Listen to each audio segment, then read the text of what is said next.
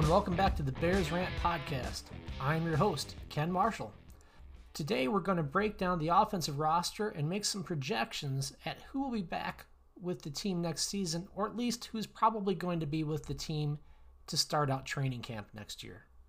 But first, wow, what a game. That is the closest thing to an all-around complete game that I've seen from the Bears in a very long time. Now let's take this with a grain of salt because it was against a bad team, but let's go ahead and talk about it for a second. Trubisky completed 72.7 of his passes for 267 yards and 3 touchdowns. He posted a 126.7 rating. Montgomery, thanks in part to an 80-yard touchdown run to start off the game, first play from the scrimmage, gained 113 yards on the day, and he caught another 3 passes for another 42 yards. Robinson ended up with 129 yards and a second consecutive 1,000-yard season. On defense, they racked up 7 sacks, 6 tackles for loss, a safety, and 2 fumble recoveries. About the only real knock you can put on this game is that they still only completed 30% of their third down conversion attempts. But let's take all of that with a grain of salt. Like I said, the Texans are banged up right now and a bad team at the moment. It's going to be interesting to see if they can win out and get into the playoffs. They have games against the Vikings and Jaguars that are potentially winnable, but they close out the season against Green Bay, who I'm sure would take great pleasure in keeping the Bears from making the playoffs. With all that said, let's get into the offensive roster. We're only going to talk about players with snaps in an actual game instead of everybody that's on the roster. So at quarterback, we currently have Trubisky, Foles, and Tyler Bray. Barring a spotless playoff run and some impressive success in the playoffs, it's a safe bet that Trubisky's probably going to be moving on. Foles is still owed a significant amount of money, so barring retirement, he will likely be on the roster to start next season. It's just a question of whether or not they bring in someone who can take away the starting job from him. And honestly, given his play since leaving the Eagles, that shouldn't really be a difficult task. Tyler Bray, the third guy, probably is also on his way out of town. I believe the Bears will probably bring in another veteran and draft a guy as well. It's just a matter of whether or not they can push Foles for a starting job. At running back, let's talk about Tarik Cohen, David Montgomery, Cordarrelle Patterson, Ryan Nall, Artavis Pierce, and Lamar Miller. Cohen got new paper this offseason, so he is definitely back, as is David Montgomery, who's on his rookie deal still, and clearly the starter. Patterson is out of contract after the season, but he is one of the best return men in the league and has expressed an interest in coming back, so he could very well be signed back. Whether or not he continues to play running back will be an entirely different question. Nall is going to be out of contract, and Lamar Miller went back to the practice squad after a brief appearance on the roster. He's been battling injuries, and since he went to the practice squad, he's been signed to another team, so highly unlikely that he would be back. Nall has played about 66% of the special team snaps, so if he does come back, look for it to be on a small deal with the expectation that he's still primarily a special teams guy. Now that just leaves Artavis Pierce, who is under contract, so he's likely to be on the roster at the beginning of camp. But the bottom line is Montgomery and Cohen top the depth chart. And Patterson, if he re-signs, could continue to see action at running back depending on whoever the coaching staff is. So this position group is one group on offense where they can afford to supplement it with undrafted players or low-cost veteran free agents. The fact that Nall and Pierce couldn't supplant a converted wide receiver in Cordarrelle Patterson for the backup running back role after Cohen went down speaks volumes as to whether or not they should actually even be on the team next year. Let's move on to wide receiver. Darnell Mooney and Anthony Miller certainly will be back based on them being a rookie and a second-year player still on their rookie deals. Allen Robinson is still without a new deal, and this deep into the season, it's not likely that he's going to get a new deal before the season ends, which means that he's going to be a free agent. With the salary cap going down next season, the Bears certainly can't really afford to franchise tag him, but he holds all the cards in this negotiation. He is clearly their best and most consistent offensive player, so getting him re-signed should be a high priority for the team, no matter who's running the team next year.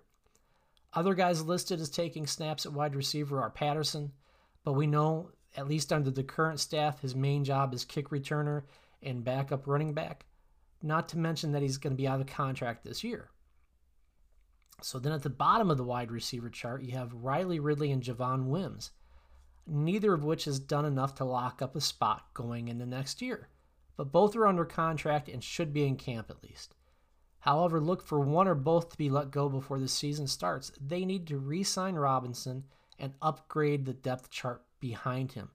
Dwayne Harris is their punt returner right now, but he's going to be out of contract after the season. And with Cohen as their number one punt returner, presumably coming back healthy next season, don't expect Harris to be back either. So really, the wide receiver position, again, needs kind of an overhaul. Maybe not at the top if they can re-sign Robinson, but definitely in those lower spots on the depth chart. At tight end, obviously expect draft pick Cole Kmet to come back, right? Jimmy Graham likely comes back if he does not retire. He is a $10 million cap hit next year, so despite his reduced value anywhere really but the end zone, he could hang on and be a red zone player for them next year. They're not really going to have an opportunity to cut him without taking a significant cap hit against a cap that is going to be lower. So that leaves the other two tight end spots to fill. The other players at the position just simply have not done enough to be back next year. Again, another position that's going to need some reinvestment again. And that brings us to the offensive line. The current lineup of Leno at left tackle, Whitehair at left guard, Sam Mustipher at center, Bars at right guard, and Ifedi at right tackle has drastically improved the run game up the middle, but they still struggle to protect in the pass game, particularly from those two tackle positions. So at left tackle, as much as we would all love to see them move on from Leno, he's definitely going to be on the roster. He's going to count for nearly $11.3 million against the cap. So he's not going anywhere. We can only hope that they sign somebody or draft somebody that can beat him out for the starting job. At guard, those positions are likely a three-way battle between Whitehair, Bars, and James Daniels. Now, assuming that Daniels comes back healthy, he is probably a lock at that left guard position, which means that it comes down to Whitehair and Bars at right guard. Whitehair has a lot of flexibility and value at being able to play both guard and center positions.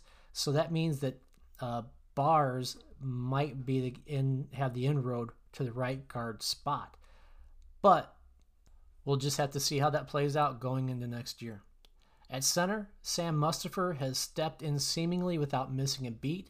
If he continues to play well the remainder of the season, he could lock down that starting center job. If not, and if Whitehair doesn't lock down the right guard spot, look for Whitehair to reclaim that starting spot at the center position. Now, we've already talked about both guard positions, but as we've talked about, right guard is basically probably Bars to lose. And at right tackle, Ifedi is out of contract, but Massey is still under contract. Massey isn't as bad as Leno, but the bottom line is the Bears need to spend serious draft capital to upgrade the offensive line and specifically both tackle positions.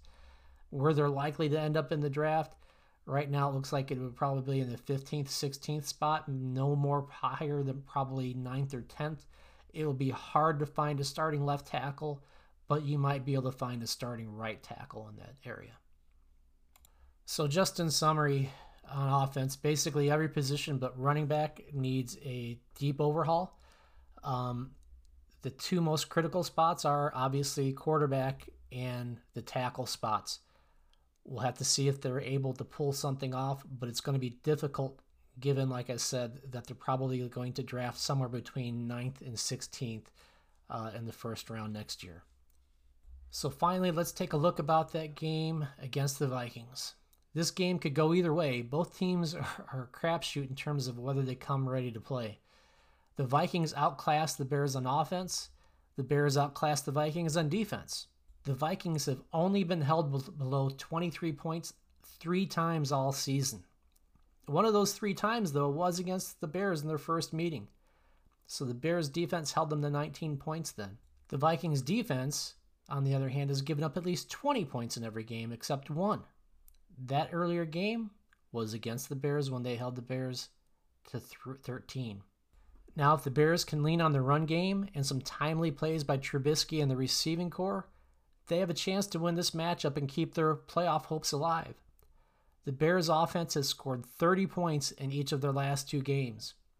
I think the Bears feed off the energy of last week's win and get their second consecutive win.